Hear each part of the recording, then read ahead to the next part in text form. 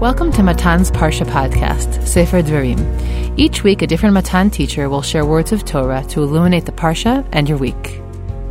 Today's shiur on Parshat Ki Teitzei will be given by Rabbanit Nechama Goldman Barash, who teaches contemporary halacha and Talmud at Matan and studied in Matan's Advanced Talmud Institute and in Hilchata, a program for the advanced study of halacha.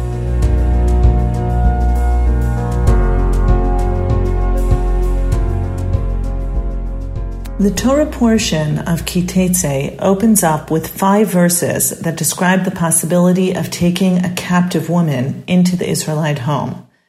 This narrative has often been used to suggest that the Torah permits battlefield rape to assuage the unbridled lust of soldiers at war. Several years ago, a military head of the rabbinate in the IDF became caught up in controversy when he was quoted as having taught in a Torah class that raping a non-Jewish woman during war, while not desirable, was permitted because of this parsha. If we look carefully, however, we discover that rabbis and others are heavily influenced by rabbinic and halachic interpretations of the text, in clear contradiction of the simple meaning or the simplest reading, plainest reading of the Torah text. Furthermore, battlefield rape was never sanctioned, not by the Torah, nor by the interpretations that followed. Let's take a look at the opening psukim. We're in chapter 21 of Sefer Dvarim, verses 10 to 14. What we have here is, Ki teitzei lemelchama oleivecha, untano Adonai Elohecha biyadecha v'shavita shivyo, v're'ita b'shivya eshet yifat toar v'chashakta ba v'lakachta lecha le'isha. So let's start with the opening psukim. When a man who goes out to war, an Israelite warrior, goes out to war against your enemies, and your God delivers them into your power, and you take some of them captive, and you see among the captives a beautiful woman, and you desire her and would take her to wife. So already the impetus for the parsha tells us that this is during wartime against your enemies. It's a situation in which God has already given the enemy into your hand. It's not in the caught up in the kind of bloodlust of war, in the height of the battle. It's really after the battle is over and you've begun to take captives. And you see among the captives a beautiful woman. And the phrase in the Torah is Yifat Toar. We know from the Torah many other situations of Yifat Toar, particularly in Sefer Breshit.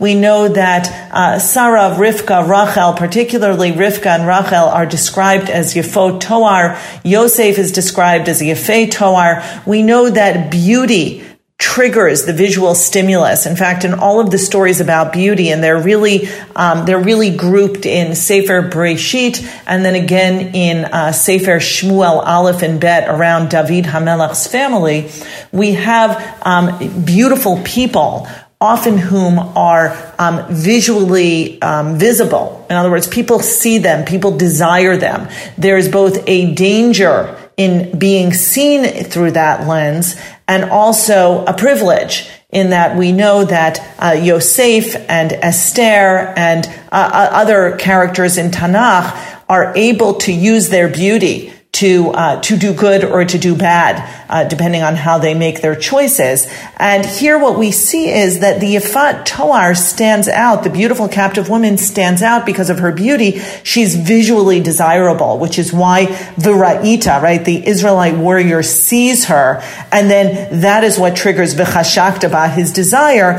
And there's something very relevant and resonant about that process of seeing the woman, desiring her. And then notice what the Torah describes, V'lakachta lecha le'isha. This is not a description of a moment of lust which is satiated in the moment. The Torah basically says, and you would take her as wife. In other words, seeing the beautiful captive woman is not a moment of succumbing to lust. It's an invitation to take this woman as wife. That is what the Torah assumes the Israelite soldier is considering. And then what happens next is ve'eveta al toch beitecha v'gilchat rosha v'astat tziporneha, and you will bring her, says the Torah. Again, this is told very much in the form of a command. Once you're already in this process of desiring a woman and taking her, v'lakachta ota, then begin a series of rituals and responsibilities before she actually will become wife. And let's see what those are. You take her into your home. You can't leave her in the barn or in the field. She actually comes into beitecha, your home, your house, and then you gilcha et rosha. It's a question. Are you shaving her head? Are you giving her a haircut? You are doing something. You are responsible for bringing her into your home and carrying out some rituals. On the face of it, the most obvious reading are rituals that clean her up, right? You cut her hair, you do her nails. The obvious reading is you pare her nails, and then v'hisira et simlat shivya me'aleha. You remove her garment of captivity from upon her, and then after she has gone through this process of hair cutting, nail cutting, removal of clothing, the clothing in which she was taken captive in, v'yashva b'veitecha, she sits in your home, uvachtat avia ve'et ima yerech yamim, she cries over her mother and father. There's a mourning process that the Torah is describing. First, there's a transition through cleaning her up, and then bringing her she's in your home, and she sits and she cries for Yerech Yamim, which is a month of days. Va'achar kein tavo elea uva'alta va'ita lecha leisha. And what you then have a description of, only then can you come in unto her and have sexual relations with her, and then she finally becomes wife. And so v'haita lecha leisha in chapter 13 really reconnects to verse 11, v'lakachta lecha leisha, right? She only actually becomes wife, becomes your woman, is open to you for sexual relations, which is a sign of marital intimacy, after she's gone through this process of the hair, the nails, the clothing, and the yerech yamim. That's not a short amount of time that she's sitting in your home and openly mourning for the life that is no longer. And then the Torah has one more verse, and for many modern scholars, this really emphasizes the humanity, really palpable in these psukim. V'haya im lo chafatzta ba v'shilachta l'nafsha umachor lo timkarena bakas lo titamer ba tachat asher inita. You must not sell her, the beginning of the verse, then should you no longer want her, you must release her outright. The Torah understands that after that moment of desire is met, right? Finally, you've had sexual relations, this beautiful woman, you've been waiting and waiting and waiting, and there's release. We saw that in verse 13. If you no longer desire her, it wasn't what you thought, it causes more tension in the household than is really worthwhile, then you must shilachta l'nafsha, wherever she wants to go, you must release her so she can go where she desires. You may not sell her for money. It's not because the Torah is taking a stance against slavery. In fact, captive men and women in the Torah are Canaanite slaves, or in the category of Canaanite slaves, and they can be bought and they can be sold. However, this woman, because she was taken into your home as wife, may not be sold for money. And then the Torah ends, lo titamer ba tachat asher nita, since you had your will of her, you must not enslave her. In other words, what you put her through, which was already a complicated process for a woman coming out of another tribe, another nation, into your home to be wife, the fact that you had sexual relations with her as wife, and then you want to discard her, you want to release her, that's a form of inui, says the Torah. Tachat asher inita, you've been the master over her. And it's interesting because, again, slavery is allowed. So why are we suddenly showing this kind of compassion for a woman who could have been slave if she wasn't singled out? Somehow the Torah is suggesting that then throwing her into the slave market would be a hideous form of abuse above and beyond what normal captives would experience on the slave market. I mean, that would be what they would expect. Somehow pulling her out of that, taking her into your home, transitioning her into the rituals and into the home life that is the Israelite household, and then rejecting her is considered to be an inui, a kind of mastery or domination that requires you to release her and not just begin to sell her on the market as a slave. And so if we take a look at the Psukim, really it's actually quite fascinating to think about what is going on here. Really, we see elements of transition, of maybe purification, of somehow turning her into wife in a woman who comes from another culture, another nation, cannot go through the same marriage ceremony that the Bnei Yisrael or the Benot Yisrael would undergo. And so really the sexual relations at the end are the sign of the marriage. And modern biblical scholars interpret the Parsha as a humane text that is intended to obligate the Israelite to behave with forbearance and to take into consideration the feelings of the woman. The Torah has mandated the desired conduct in a situation where there seems to be concern for immoral and uncontrolled behavior. Captive women have always been vulnerable byproducts of war from ancient times until today. The text seems to mitigate the possibility of physical or sexual violence by directing the soldier away from the battlefield and into the home. The rituals that she performs, or that she performs on herself. Perhaps I wasn't clear enough that the language of the Torah actually is vigilchat rosha v'astat tziporneha, is really that she trims her hair. She pares her nails. He doesn't force the rituals upon her. He guides her into these rituals, and she performs them on her own body. She removes her clothing. And so, certainly these rituals reflect possible mourning customs in the ancient Near East, or possibly transitioning the woman, and she goes through the transition process actively. She's then given a month to cry.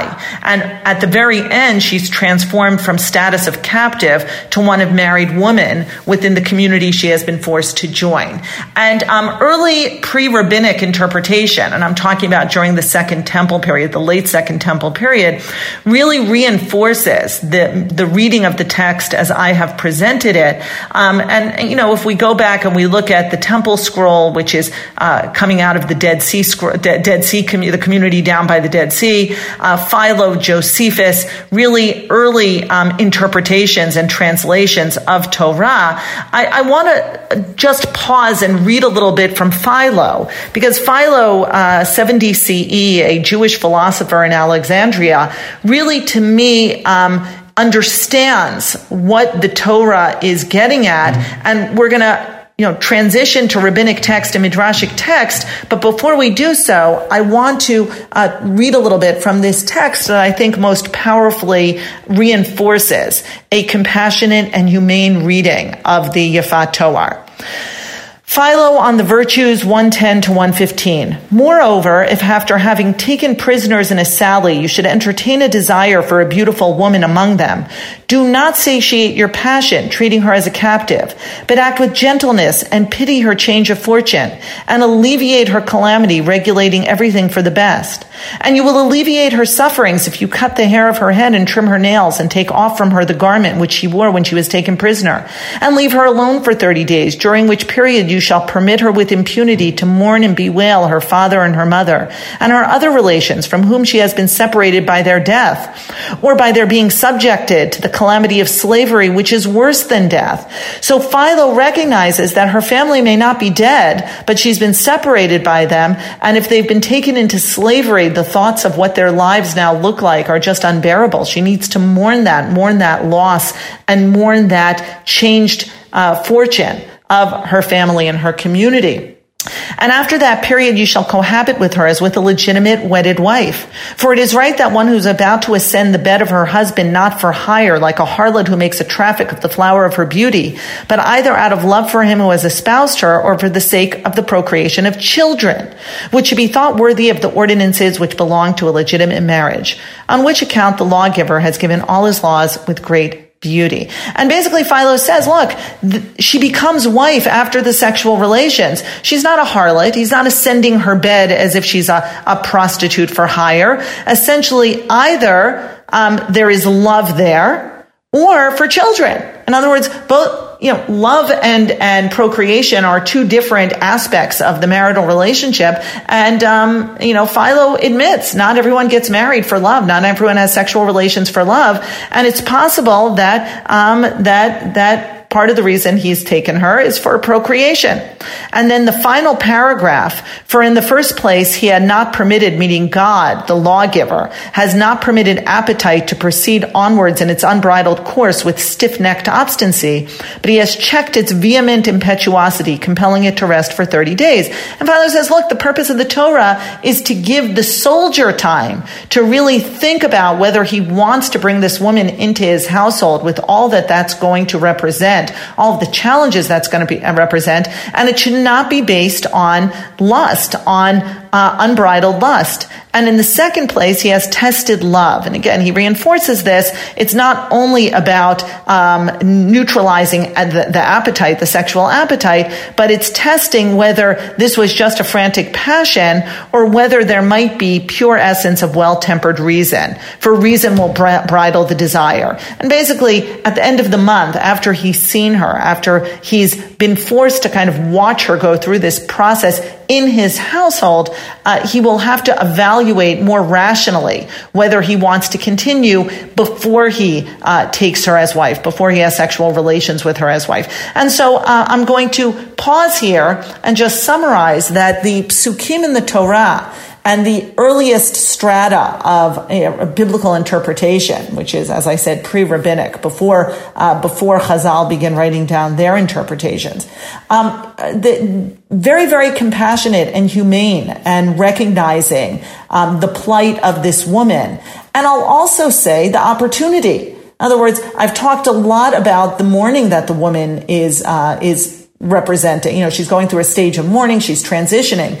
On the other hand, her beauty has caught the eye of the soldier so that she's being relieved from the terrible fate, as Philo says, worse than death, of slavery. So her beauty presents an opportunity. It also makes her vulnerable to being visible. So the Torah seems to understand that divide, or that the potential here to be wife, and at the same time the loss of her previous identity.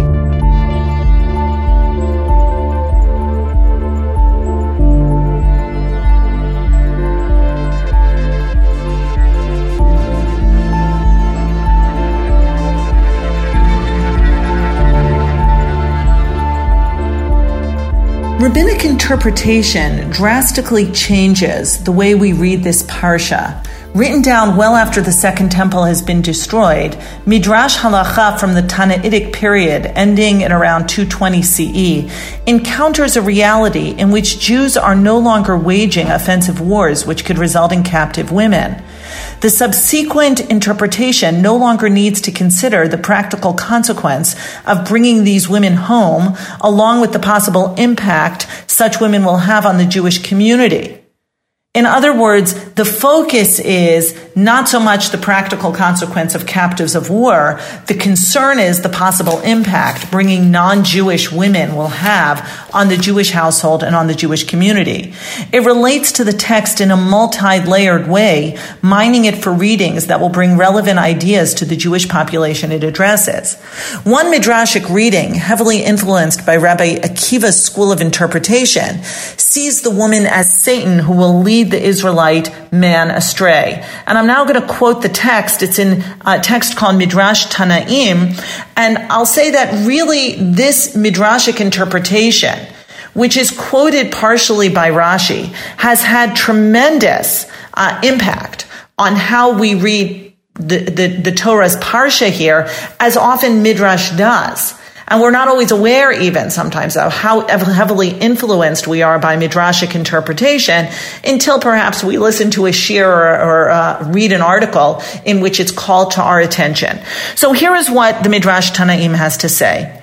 When Rabbi Akiva used to interpret the meaning of this section, he would say, quote, "Ah, those who haul sins with cords of falsehood and iniquity as with cart ropes," end of quote. And that's a verse from Isaiah.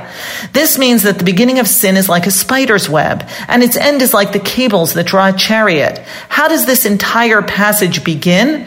When you take the field and you see among the captives a beautiful woman. Then one does it say, if a man has two wives, one loved and the other loved, one unloved and the other loved. This man brought Satan into his house, and from her he bore a wayward, defiant son, Ben Sora Amora. And what is the fate of the wayward and defiant son? To be a man guilty of a capital offense. So what happens here is Rabbi Akiva weaves together the four different scenarios, the distinctly different scenarios, each of which end with a samach in the Torah. So the Torah is basically telling us this is a sof, meaning each unit is an individual unit in and of itself on its own. Rabbi Akiva's interpretation comes and weaves together a thread through each of these subtexts in chapter 21 and links them together into a narrative. If you bring a captive woman home, then she will be the second wife who is unloved, and yet she will have the firstborn son. And that's not really fair, because you're going to have the firstborn son who inherits twice from the unloved wife. That's going to cause a lot of dissent and hostility in the household. And that firstborn son, he's going to become the Ben Sora Amora, the wayward and defiant son, who will have to be stoned to death by the town's council. And if he survives that, then he will become a man guilty of a capital offense. In other words, if he doesn't become a Ben Sora Amora in practice, in other words, only in theory, he acts like a wayward and defiant son, but he's not put to death, right? Because by the time Rabbi Akiva is writing, there is no capital punishment. The Beit Din is not executing anyone. So midrashically, that would not be his fate. What will be his fate is he'll become a man guilty of a capital offense. Essentially, he'll become a murderer. So if you bring this captive woman into your home, the terrible influence she's going to have on the family, on the community, on the nation is just incalculable. And Rabbi Akiva, throughout, in other midrashic interpretations as well, continuously sees the woman as a corrupting presence. Just to give two small examples, in the Sifrei Dvarim, another Midrash Tanaim, another Tanaitic Midrash on the Parsha, there's a contrast between Rabbi Akiva and Rabbi Eliezer. Rabbi Akiva, as I said, the woman is corrupting. Rabbi Eliezer understands that the Torah gives a woman a month to cry for her parents. We've already described that. The pshat, the simple reading is, she is being allowed to mourn in such a compassionate way the loss of hearth and home. Rabbi Akiva dismissively interjects that she is crying only for her idols. In one dramatic passage, Rabbi Akiva criticizes the woman for having adorned herself and gone out to the battlefield with her friends to seduce the children of Israel. He compares her to a pumpkin who will sit at the entrance to the home, bald because her head's been shaved, with nails that have grown into talons. Instead of cutting the nails are grown, and force the man to confront her in all of her literal and metaphorical ugliness. Through the prism of this interpretation, which deviates greatly from the more straightforward reading of the Torah, we can understand that Rabbi Akiva is taking a strong stand against foreign influences. These virtual captive women come from outside and embed themselves inside the community, despite the continuous warnings in the Torah itself that intermarriage with idol worshippers will turn the hearts of the children of Israel astray. And yet, in this case, the Torah is allowing it. And Rabbi Akiva says, no, we can't have any possibility of allowing intermarriage, even though the Torah brings an example in which it is allowed by the dictates of the Torah. In another midrashic reading of this parsha, Rashi brings an interpretation from the school of Rabbi Yishmael, another Tana. So we've seen Rabbi Akiva, Rabbi Eliezer, and now I'm bringing Rabbi Yishmael. He explains the whole parsha as a concession to the evil inclination. According to this approach, the rituals serve as an attempt to neutralize the soldier's desire, either by removing her hair or nails or dress, in order to force the soldier to recognize what his desire has caused. According to Rabbi Yishmael, is it her hair that attracted him? Is it her nails? Because women would adorn their nails even in the ancient world, much like they do today with their gel manicures and their nail building. Or was it the clothing she was wearing?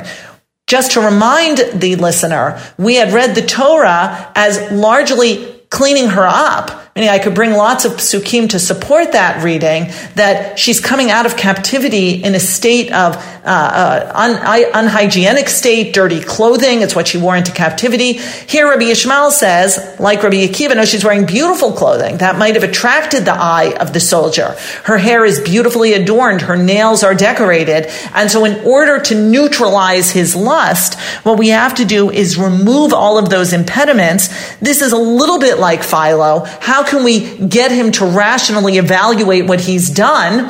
Philo sees the end of taking her as wife as a positive ending. Rabbi Yishmael would see it as a negative, not in the same way as Rabbi Akiva, quite as starkly as Satan, but nonetheless, before you make this move, make sure you really evaluate what it is you are doing. And in both schools of Midrash, Rabbi Akiva and Rabbi Yishmael, sexual relations only take place after the rituals and mourning period.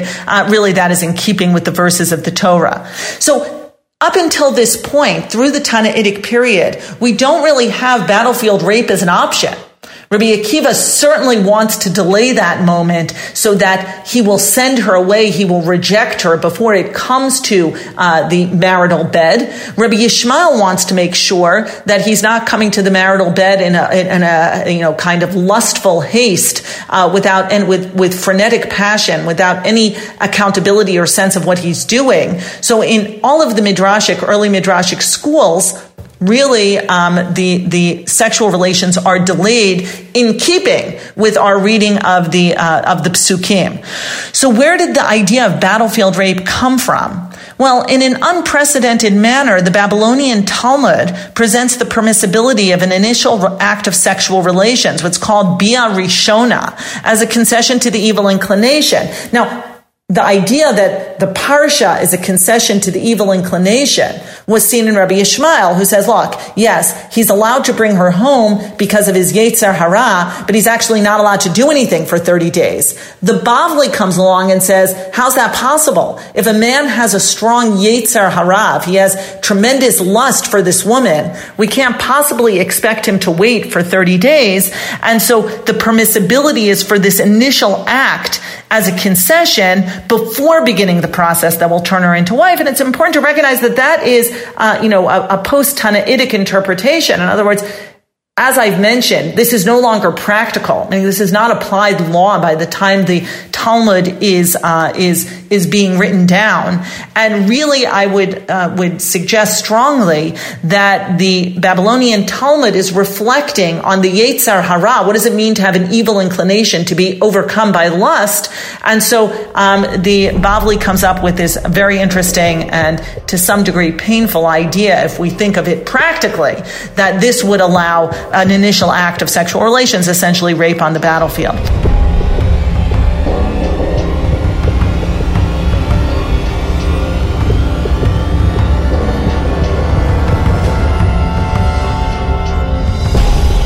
I will just add two caveats, which is that the Bavli already suggests that the rape cannot, or the Bia Rishona, cannot actually be on the battlefield. He has to move her to a more discreet location before having sexual relations with her.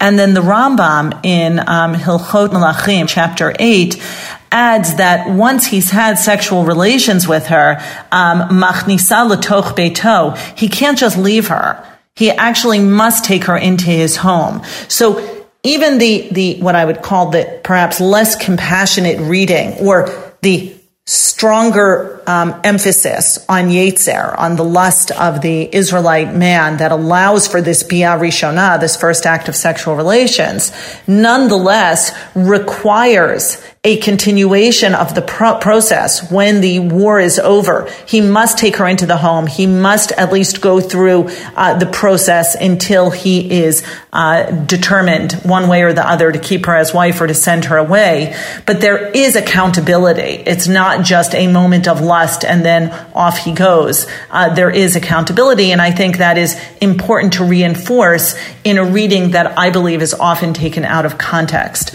And so this parsha illustrates the evolution in interpretation, that exists between biblical text and rabbinic interpretation, what I've taken you through is really as careful a reading as possible of the psukim, a move towards early non-rabbinic interpretation during the Second Temple period, where we saw an affirmation of what I believe is the pshat, and then a movement towards Tanaitic midrash, the differences of opinion between Rabbi Akiva and Rabbi Eliezer staying closer to the Pshat reading, Rabbi Akiva really underscoring the concern he has for Gentile women coming into the Israelite household, Rabbi Yishmael, who focuses on how to neutralize the lust that has been triggered by the beauty of this woman, and we saw a little bit of how that interpretation worked, and then moving towards the later Amoraitic interpretation, which allows Bia Rishona, but certainly if we conclude with Rambam, who says that Bia Rishona then requires accountability and process and bringing her into his home, we see that there actually is a lot of humanity and compassion that continues to some degree, with the exception perhaps of Rabbi Akiva, throughout the layers and years of interpretation. And just to go back to the words of the Torah, contending with the reality of warfare, the Torah presents a moral and compassionate approach to a difficult reality in which Bnei Yisrael will find themselves, especially on the eve of going into the land of Israel and for many years after.